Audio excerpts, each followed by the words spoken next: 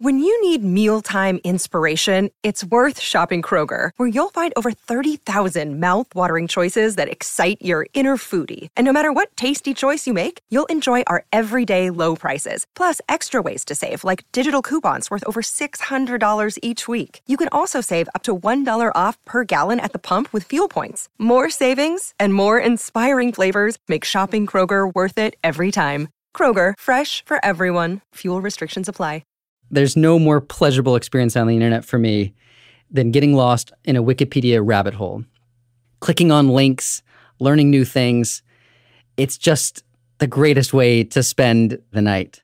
The other day, my son, Ari, was asking me about porcupines. And we got on there and we learned that the name porcupine comes from the Latin porcus and spina for quill. So it's basically a quill pig. And we also learned about how humans use porcupines. The Lakota Native American tribe would harvest the quills for clothing and decoration. So we clicked on Lakota, and then we learned that the Lakota women would harvest the quills for quill work by throwing a blanket over the porcupine and retrieving the quills it left stuck in the blanket. We learned about how they domesticated horses. And from the Lakota article, we started to learn about the domestication of the horse and about how humans and horses have interacted. And you can just go on and on. It's just this gloriously rich and complex and never-ending resource. And that was, I think, a really exciting thing about encyclopedias in general. Encyclopedias have existed since antiquity. One of the earliest surviving encyclopedic works dates back to the 1st century CE. The term defines a reference text that includes summaries of different topics from either across different branches of knowledge or within one branch. One of the earliest modern encyclopedias was printed in France in the 18th century. Its authors aimed to compile all the knowledge in the world.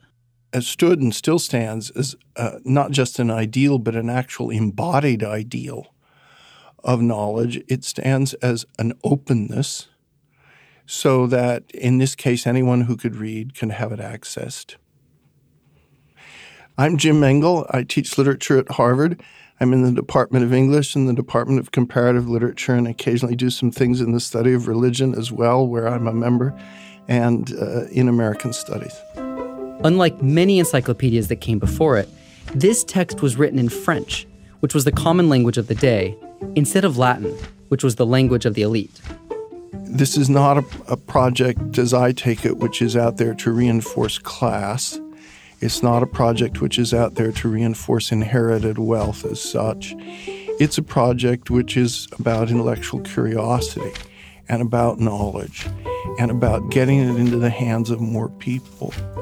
So that, I think, in and of itself is a project that it is got all kinds of political implications.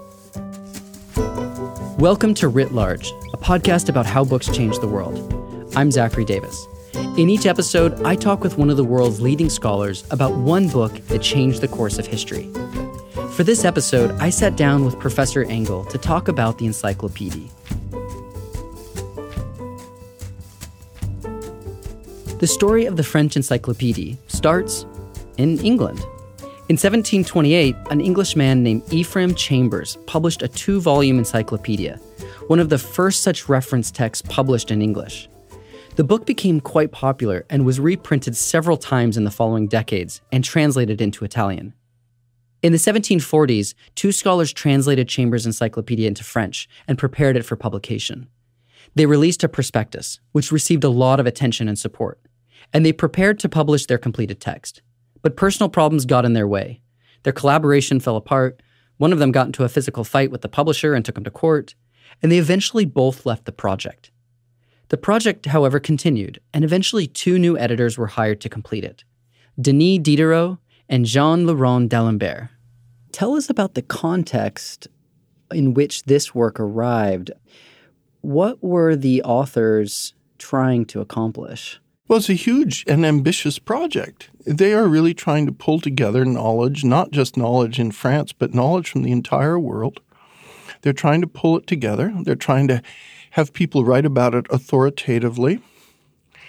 They're trying to disseminate that in a general way so that it is written in an idiom which is intelligible to someone who's literate. Now, that's an important consideration because not everybody at that time is literate.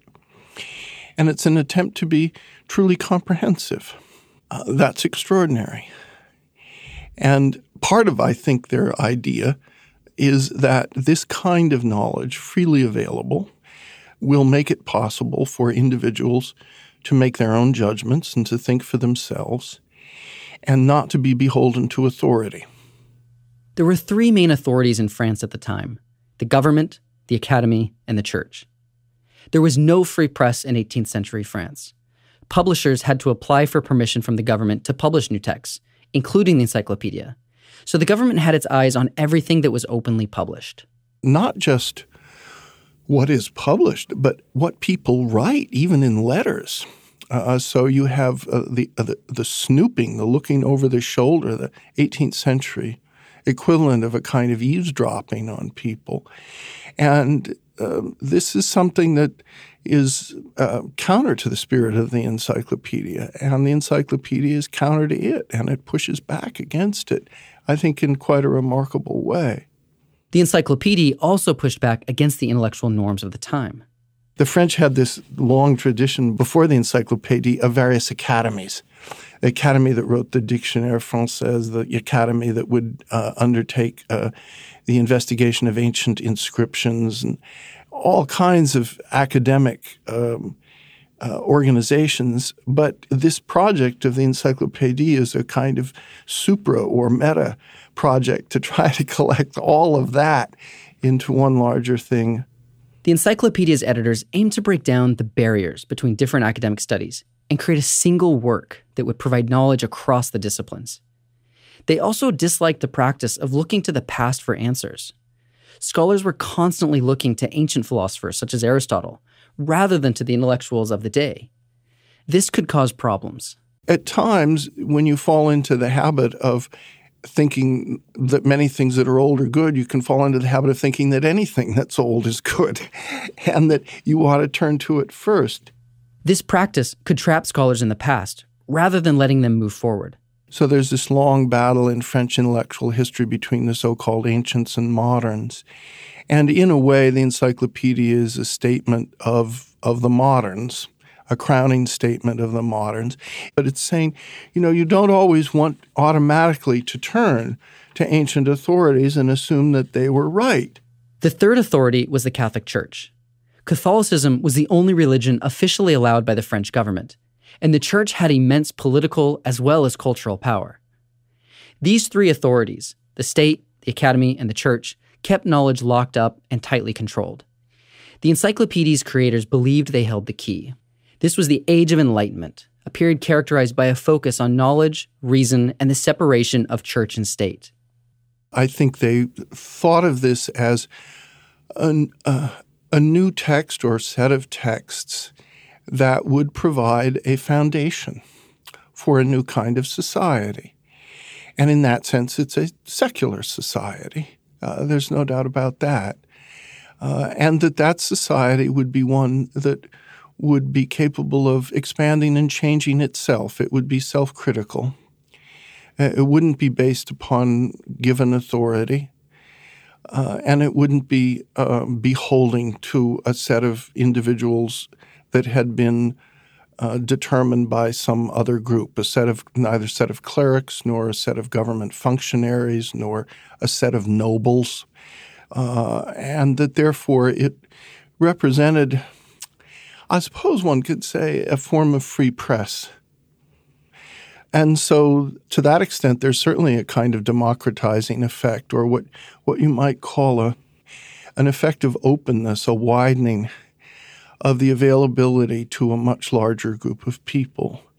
And that's clearly an ideal here, that knowledge is to be shared, not hidden away, not repressed. It's to be possessed. And it's not just knowledge about difficult intellectual abstract things. It's knowledge also about very practical things, about careers and about things that one might worry about in practical matters. And so in that sense, the encyclopedia really is a very broad educational instrument. It's intended to be something that lots of people will want to turn to and can turn to. This mission was written into the project's name. Encyclopedia is a word that basically translated means general knowledge from the Greek, or a chain or a complete conspectus of knowledge. And so it's an attempt to educate a citizenry. So Diderot and D'Alembert, who are the major promulgators of it, they are producing something which they know is intended not just to inform, but to change things. It's a fulfillment of a certain philosophical dream. This was the dream of the Enlightenment, to build a society on reason and knowledge, rather than faith and dogma. In 1784, the Prussian-German philosopher Immanuel Kant wrote a short essay called Answering the Question, What is Enlightenment? Kant says, you have to dare to know things on your own. You have to exit your own intellectual minority, meaning speaking of minority as age, and cast off the idea that you're simply going to accept what you are told to accept. And Kant makes a little distinction and says, if you're carrying out a civic duty as an officer, you have to follow the line. That's what you need to do. But as a scholar, and by scholar, I think he means just someone who's literate and cares about ideas. He doesn't necessarily mean someone who's appointed in a university. Kant says the scholar has a right to get their hands on whatever they can and read and form their own opinions and then try to disseminate those opinions. And that they should be able to do so with a certain freedom. Through the encyclopedia, Diderot and D'Alembert strive to dismantle the power of authority and give the power instead to the individual. It wasn't knowledge for knowledge's sake. And that's why they took up the arts and the sciences and the careers as well. Because only by being able to see those under some kind of single focus could you then turn to these larger issues. So let me just expand on that a little. We think today of various problems that our society faces, and they're analogous perhaps to problems that were faced in the time of Diderot and D'Alembert. An example would be inequality. What do you do about inequality in society? Is it a problem? If so, what kind of problem is it? How do you define it? What are you going to do about it? Race relations, that would be another issue that societies have struggled with for a long, long time. Environmental questions, that would be another one. Well, when you start to think about them, you say, why have these become so troubled and intractable? Well, they can't be solved by a single discipline. You are just not going to be able to attack them. If you think about race relations, are you going to have to know something about history? Yes. Are you going to have to know something about economics? Well, that's probably a good idea too. How about the arts and literature? That would help. Philosophy also. Oh, and how about biology? And yes.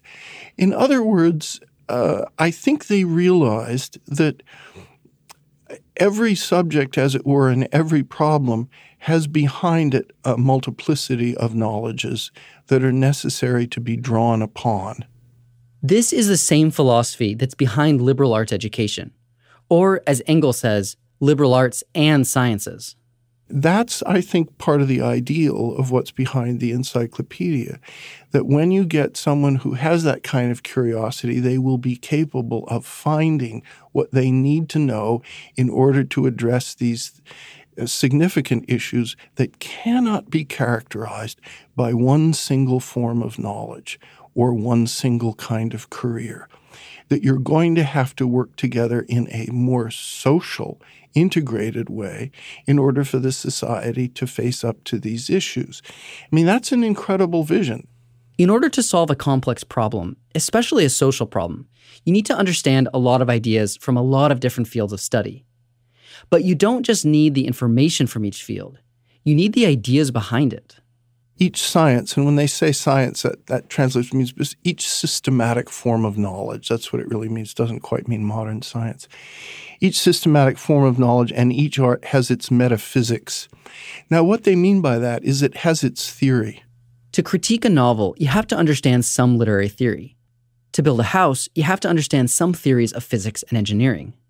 And that attitude of having not just a view of an art or a science, but a view of the theoretical underpinnings behind it is this added dimension, which is not exclusively modern, but it has characterized modern thought ever since in a way that is evident. But it means that there's a way of thinking about how an art or science sets out its own rules, how it progresses, how it changes, and the like. That's quite an amazing insight. Not perhaps particularly original with the encyclopedia, but a sense in it that it's not just true of certain subjects, it's true of every subject. It's true of every art and science, every one of them. As Diderot and D'Alembert gathered all the articles that they would include, they had to decide how to organize it. They had several options, such as organizing it by subject, all the scientific topics together in one place, all the art somewhere else. But instead, they chose to organize it alphabetically. In doing this, I think they thought that the idea of having these separate entries nevertheless would and should cause there to be connections between them. So this was not just the kind of thing where you would run to, find out something about music, period, or something about architecture, but where you would be able to get a kind of education that connected things in the arts and the sciences. I think, if I recall, they didn't finish, or at least they didn't finish what they had set out platonically in an ideal way to do. Yes, that's right. Diderot knew that writing an encyclopedia would be a slow process. He wrote as much in the encyclopedia itself.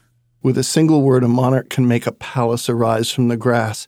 But a society of men of letters is not like a herd of manual labors. An encyclopedia cannot be ordered up. It is a labor that must be doggedly pursued rather than launched energetically. It's massive. It's many volumes. And it has some incredible illustrations and plates in it. So it's interesting to look at as well as to read. And I think it's a true intellectual centerpiece of a lot of effort, not only in the Enlightenment, but in the post-Renaissance world. What do we know about their visual works? How did they decide which entries got diagrams and illustrations, and who were making all these illustrations? What do we know about that part of the project? I don't know how they decided that exactly. And I have seen plates from 1780. Now, that's later. So whether they made conscious decisions at that time about who's going to do that and what choice they're going to have, I don't know. But they certainly thought that it was very important to have visualization here. It's sometimes said that the Enlightenment is anti-visual, that it relies only on the written word or increasingly on the written word. But I don't think that's true. I think that the Enlightenment very often delights in a certain kind of visualization. You think of medical texts in which you have these very fine drawings, and so the encyclopedia tries also to do that as a contribution. And of course, every modern encyclopedia has illustrations. It's one of the things about certain kinds of online encyclopedias that you sometimes miss. Let's get into the enduring legacy. How does the world look differently because of this work? What is its major impact that you can narrate for us? The impact of the encyclopedia, I think, is really to help an intellectual revolution of the Enlightenment in the 19th century that cannot really be separated from the Industrial Revolution. It can't be separated from the idea of increasing democratization. It can't be separated from the ideal of a society in which class and inheritance mean less and knowledge means more. It can't be separated from the idea in which a society no longer believes that might makes right. It believes instead that it's what you know and how you use it. And it's hard to say that, one book has a terribly large impact in the sense that there's so many books and there's so many great impacts. But this is a project. We'd call it a book. It's really a project that has stood the test of time, that has been widely imitated, and that actually did spread knowledge. To illustrate this point, Professor Engel shared a story from his own life. When I was in college, one of my classmates every morning would get up early, which is rather unusual in college, but he would get up really early, and he would go to Lamont Library, and he would sit and read the encyclopedia for about an hour on his own. It was remarkable how much he knew about certain things. And I always found that terribly impressive. And we say, oh, you just go and read the encyclopedia. But, well, we do. We do look at Wikipedia. We do turn to encyclopedias, or we turn to other reference works. And so the idea of just dismissing it, I think, is quite foolish. But the encyclopedia wasn't all about knowledge.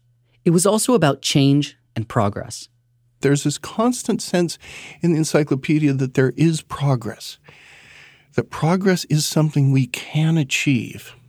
In the past 3 centuries, a lot has changed, and not all of it for the better. All we have to do in the 20th century is think of the Holocaust and the possibility of thermonuclear war and climate disruption that might end in irreversible climate change. So there are lots of reasons to question progress. But the idea of the encyclopedia is that opening these things up to reason itself is a form of progress, even if that results in critique. They're not afraid of a critique of progress. They view that as part of progress itself. So they have a very fluid definition of knowledge, or I guess a kind of evolutionary. Yes, I think that's true.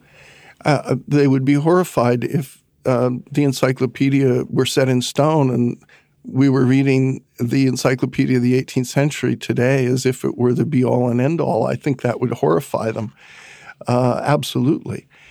So they envision an intellectual world that's changing. They know it's changing. They want to change it. It almost seems like it's a response to rising complexity. It is indeed. There's no doubt about that.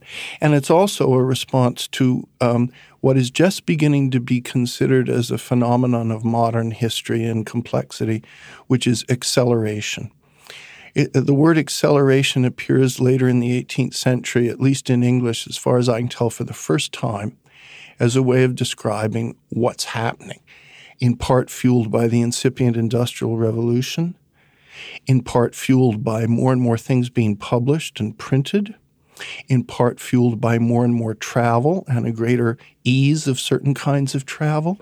Well, you put all those things together, and I mean, just look at our lives. My life's a lot more accelerated now than it was 40 years ago. Why? Well, we got email, we have text, we have instant communication. I can get invited to podcasts. Well, that's a good thing. But I can sit with my laptop anywhere I have a connection, and I can get millions of volumes to read on that laptop almost instantaneously. Now, talk about the acceleration. So the encyclopedia is both a contribution to that and a response to it. It's a way to handle it. It's a way to corral it, as it were, order it. But it's also contributing to it in a sense. And you can say that's a contradiction, but you have to work up to the level of what already exists. And when you see that level, you may in fact be enhancing that level. But that's the way human society has generally developed. Would we want to turn back the clock and say we shouldn't be able to access books online? I certainly wouldn't. So I think they are very conscious of this. They're very conscious that what they are doing is not the end of something, but in a way the kind of a beginning of it. Many people today engage with the Encyclopedia Project through sites like Wikipedia and the China-based Baidu Baike. That's a modern version of this dream. And we, as a society, need some kinds of touchstones for our knowledge, whether it's libraries or whether it's things online. And they're, in some respects, harder and harder to get, in part because we have a competition of information which is put out and is consciously not true. There's a competition for power. in all of this. And people who want to get power, whether it's in terms of money or politics, very often think nothing of bending the truth some. I mean, it was an ideal of the encyclopedia to present the truth, which was, I think, a pretty good ideal.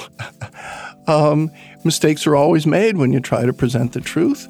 But if you don't try to present it, then you get worse mistakes. Writ Large is produced by Galen Beebe, Jack Pombriant, and me, Zachary Davis. We get help from Liza French. Our theme song is by Ian Koss, and our branding is by Dan Pecci. We're a member of LitHub Radio. Writ Large is a Lyceum original production. Join our discussion room in the Lyceum app to share your thoughts and hear what other listeners are saying. You can also find us on our website, writlarge.fm. There, you'll find transcripts, links to the books we discussed, and more information about today's guest. Thanks for listening. See you next time.